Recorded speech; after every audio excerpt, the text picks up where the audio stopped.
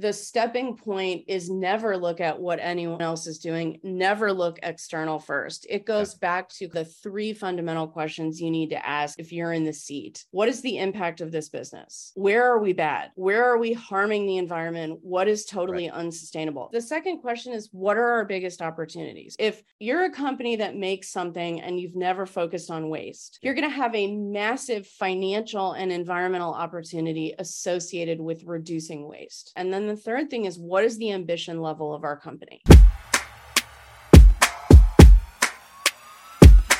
Welcome back, everybody. Rich Brubaker, founder of Collective Responsibility, here today with another episode of the Sustainable Ambassadors podcast. Through this episode, I'm joined by the amazing Erin Mizan, CSO of Interface. If you know sustainability, you know that Interface has been a big player for a long time. Obviously, we're going to be talking a little bit about Interface's journey, but this is really about her role as a CSO at Interface, where she moved it from take, make, waste, climb mountain sustainability, as now moving it towards its next mission. So thank you very much, Erin, for joining us. It really is a pleasure to have you with us. It's so good to see you again, Rich. Thanks for having me. My name is Erin Mizan. I'm the Chief Sustainability Officer for Interface, billion-dollar American company that makes flooring, carpet tile, rubber, resilient, largely going into the commercial space, but we do have a residential business called Floor as well. Two really exciting, interesting things about the company. It's about to hit its 50th year of life. And then halfway through Interface's life, the other really interesting thing happened, which is that the founder started to have a deep focus on sustainability and sought to really redesign and transform Interface's products and supply chain to be more sustainable. Can you talk a little bit about just the early days? Were you kind of the only person who cared about sustainability and Ray said, hey, I need your help? How did you fit into that story at the time? So I joined a small global team as a research analyst, and I did a lot of the reporting and data work that everybody does, which feels thankless when you're a research analyst, but it's basically the underpinning of everything. So I worked on our greenhouse gas inventory and really built that up. But the other important thing was that we were the translators of what this meant to the rest of the business. So we were talking to our colleagues in sales about how to use this to sell and how to explain to customers why becoming more sustainable should matter to them. I think a big part of that job, even at a junior level, is trying to tell people why this is important and why we're doing what we're doing. What was your progression within the organization, say, from, over the next few years from there? And then how did you end up, reaching the CSO position? 4 years into my job, I was promoted to be a vice president.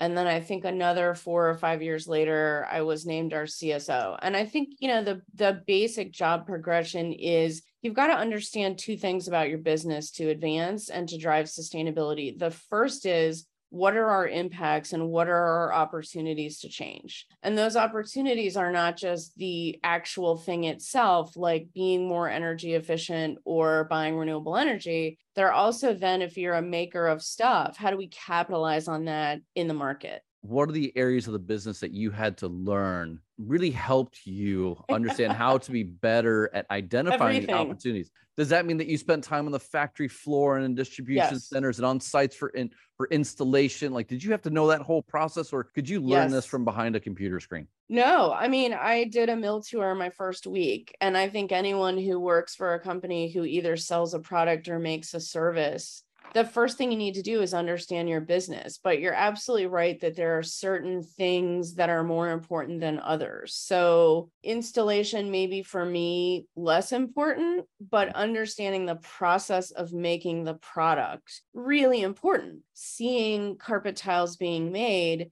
brings to life some of the data which I have, which is how much energy do we use in each particular step? What's the environmental implication of those raw materials? So it really helps you complete the puzzle and I think be a much more effective advocate. So we don't want to talk from a data perspective. We want to talk from let's focus on these three processes where we use the most water.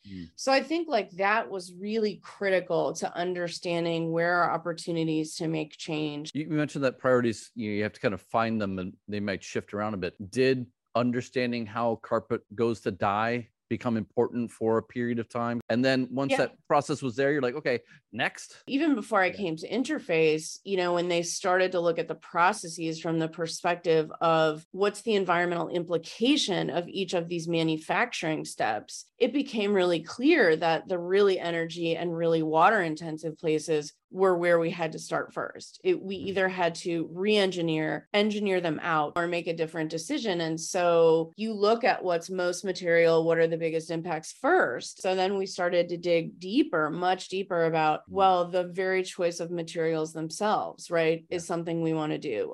Removing adhesives on installation is something we want to do. So I think you kind of solve those problems and then you kind of dive into the next. How much technical knowledge do you need? Your job shouldn't be fixing and tightening all the screws on the actual machine, right? But it sounds like you could do that if you wanted to. So you have to have enough knowledge, I think, to be able to explain it to someone else. That's sort of a great proxy for me, which is I don't want to rely on someone saying, trust me, this process is going to be great. That's never going to be enough for me to explain it to someone else. So I want to know just enough to explain it to someone else, but not enough knowledge to go actually in and change the machine settings myself. I imagine that you had a lot of internal barriers to adoption. Can you maybe get a flavor of that? And then what was your role to shepherd this process? So I think a big part of it is whether it's me, whether it's an outside expert, it's continuing to grow the education and access to information of our employees so that they can understand how sustainability fits. We have a course we call Carbon 101 that everyone in the company takes, and it's a basic understanding of the science,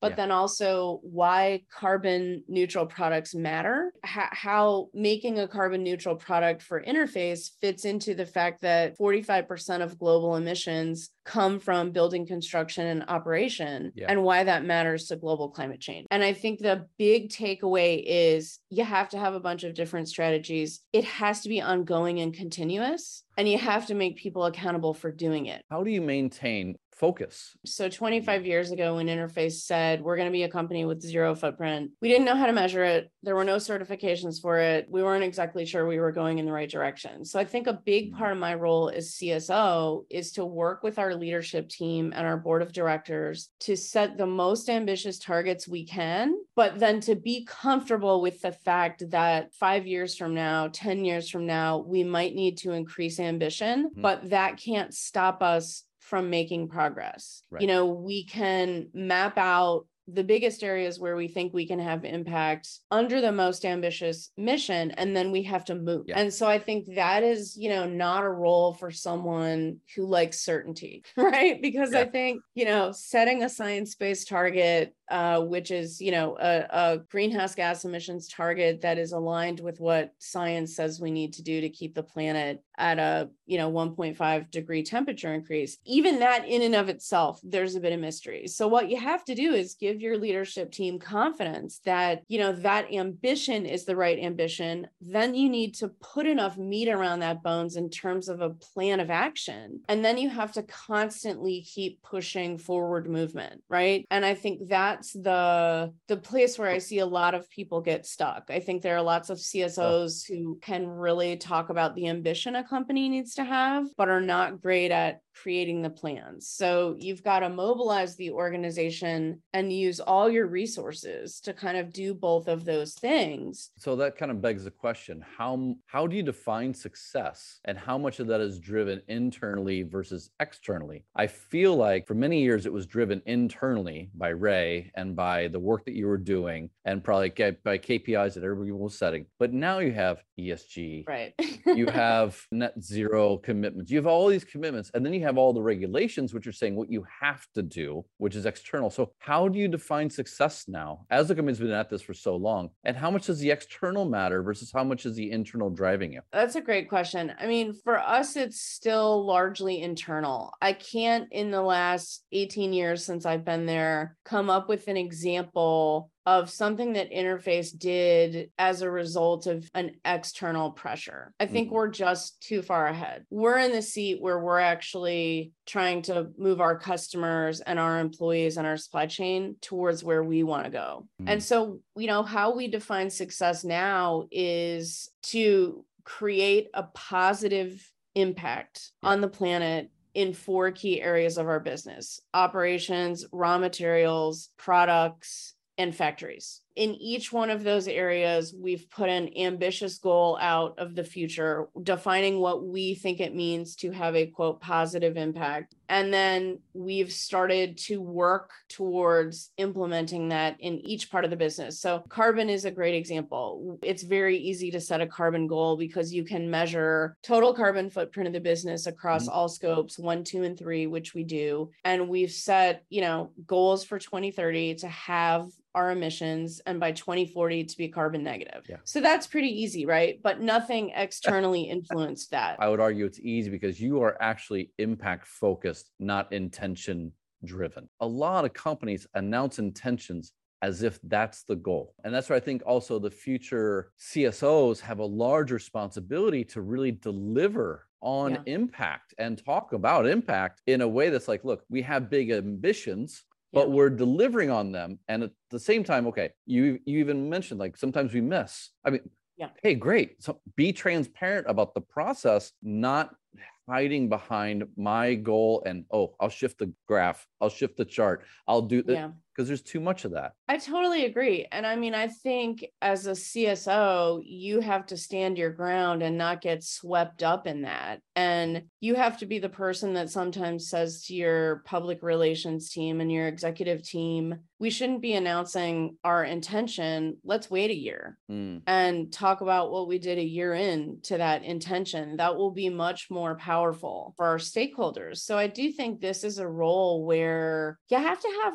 kind of someone who's willing to be kind of a little bit of a conscience in that person to sort of say, when other companies are embracing talking about their ambition, or when they're embracing net zero as being enough, you have to be the person in your organization to actually say, that's not my point of view on, where we need to go. There are going to be leaders who absolutely have that exact, mindset, and they say that and they execute on it. And then everybody else is kind of like, what's the median? And what is everybody else talking about? And how can I, just don't be the lagger in the wider community. Right.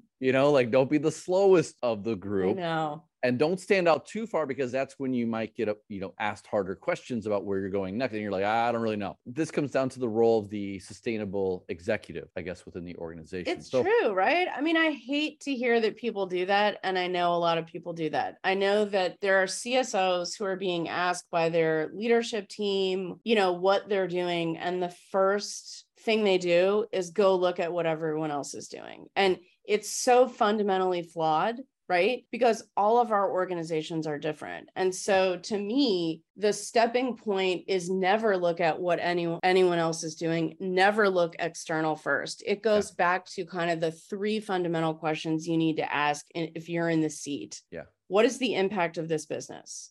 Like, where are we bad? Where are we harming the environment? What is totally unsustainable? That is fully unique. So if you start by looking at what everybody else is doing, what the hell are you doing? I mean, you're going to adopt a strategy that is completely nothing to do with your business, right? So I think the first question is, what are our impacts? The second question is, what are our biggest opportunities? If you're a company that makes something and you've never focused on waste, you're going to have a massive financial and environmental opportunity associated with reducing waste. And then the third thing is, what is the ambition level of our company? Right. To me, that's where the outside stuff comes in, because you can present to your leadership team a spectrum and you can say, are we going to be on the low end of just doing the bare minimum in terms of ambition? Are we going to be in the middle, or are we going to be a pioneer? And then with that, you've got to advise them by saying at each point in that spectrum, there's an opportunity for us. If we're on the pioneering end, there's a massive PR opportunity. There's an opportunity to recruit people that want to do something other than make carpet in our thing. They want to make carpet and save the planet. And let me tell you, those people are the really productive people, are the really engaged employees, are the people who are mission driven. So I think you present that spectrum to your team and you make a really strong argument for what I think the last 20 years have shown us, which is that the pioneers, the people who go for the brass ring, who go for the really aggressive targets, get further than anybody else. Get a lot of recognition along the way, deliver on innovation that would never be possible if you're on the low end of just trying to do the bare minimum, and get the best people. I view the power of ESG and sustainable reporting as being the internal ability to, create strategy around the business. It's a scorecard. It's a single tool. It's helping you do the second one, which is identify the opportunities, for you to do more. And I think that we're confusing that with, this is what we're doing, look at how good we are, versus, wow, this is an amazing map for the future. There are still a host of really bad sustainability reports. And I think what it does as a whole is sort of muddy the, what does it take to be a really good company? And so if you were to read our report versus a competitor report, I think the takeaway for customers would be very similar. When Interface has reduced our greenhouse gas emissions on an absolute basis 95% over the last, almost 3 decades. Our competitors have not done that. And so I still think that's the place where it's still really hard to tell. What's the future of the CSO? Is this a more strategic? Is this still fuzzy? What are some things that you hope for when it comes to the CSO position as we go from 45 to 92 to hopefully Fortune 500?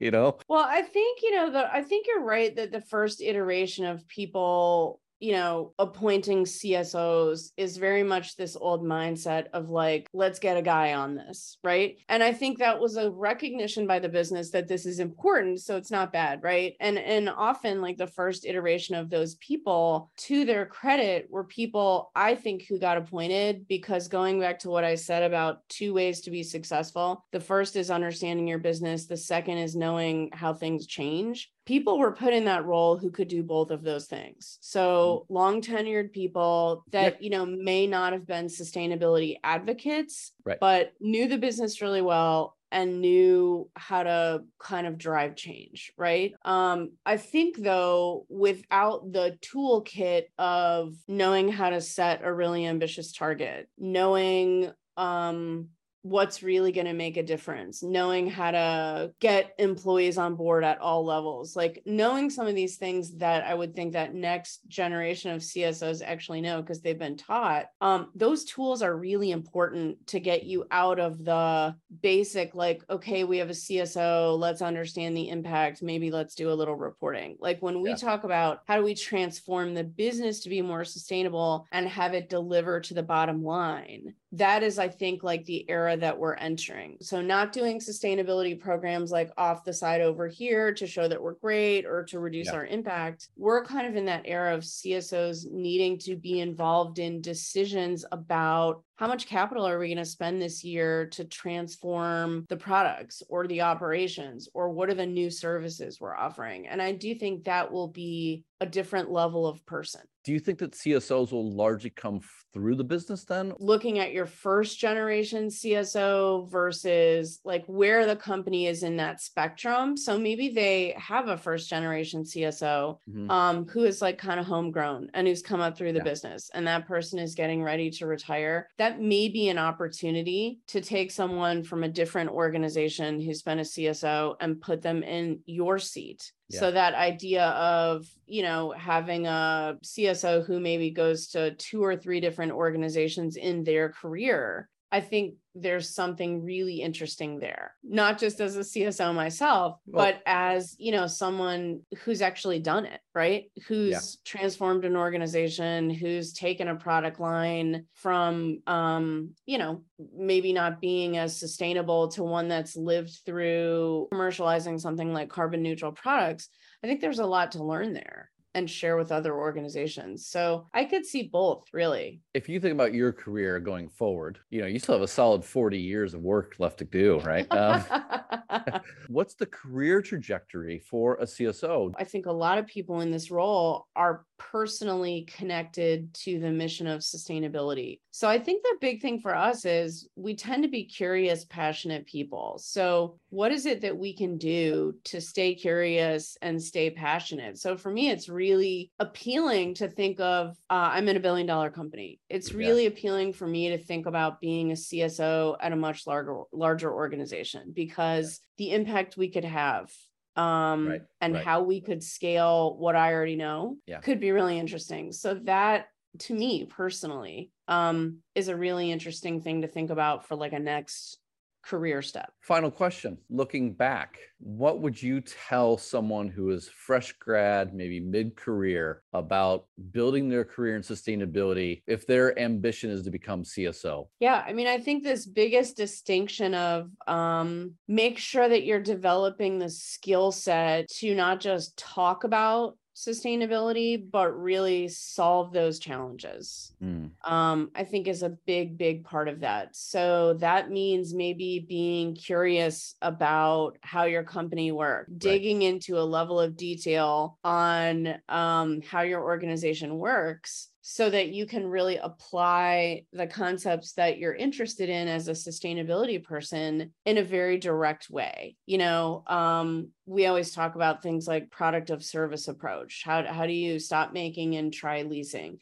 Until you understand how we actually make stuff, having this great idea about leasing it or moving away from leasing it doesn't have any resonance with people unless you can bring the two together. I think the second is relationships, really building relationships in your company and your organization. You are going to be an advocate. You're going to be asking people to do things differently, to trust you. So really taking time to build those relationships at all levels of your organization with difficult people, with people who have different strengths than you, is really, really important. And I think being sensitive to understanding how to change people's minds is really important.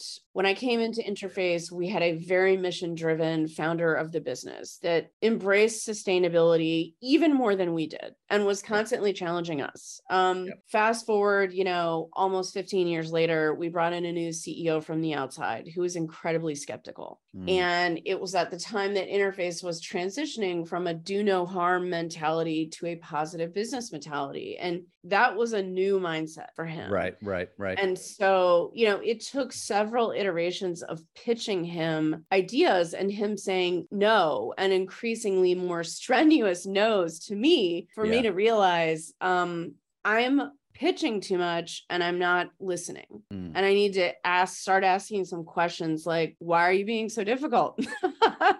Which is not exactly how I phrased it, but it was really like, what's not resonating for you? Like, what's the barrier here? And sometimes with CEOs, I think that's really challenging to make the space for that. And I had to learn, like, don't do that in a meeting with 5 people, do that in a one-on-one, and be really prepared to ask, why is this not resonating? What are you really concerned about? What am I not, giving you? Why does this feel so off? Right. And I think that, is not something we're taught. Like, how do you manage a difficult CEO? But realistically, what a lot of CEOs are doing is pushing their leadership teams out of their comfort zone. Yeah. And, asking them to make commitments and decisions on behalf of the business that they've never been trained to do. So I think there's a level of sensitivity and emotional intelligence you have to have there in terms of knowing how to get through that. That's not something I think anyone ever prepares you for. You just suddenly find yourself in it. Yeah.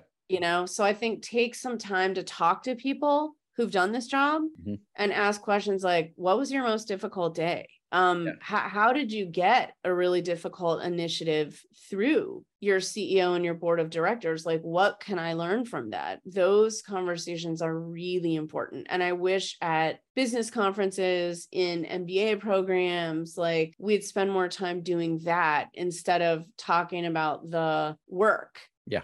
Right. How do you set a goal? It's the people work behind that, which is how do you get a leadership team behind this idea of positive business when we can't define it? We don't know what success looks like, but we really want to commit to it. Those are really hard things.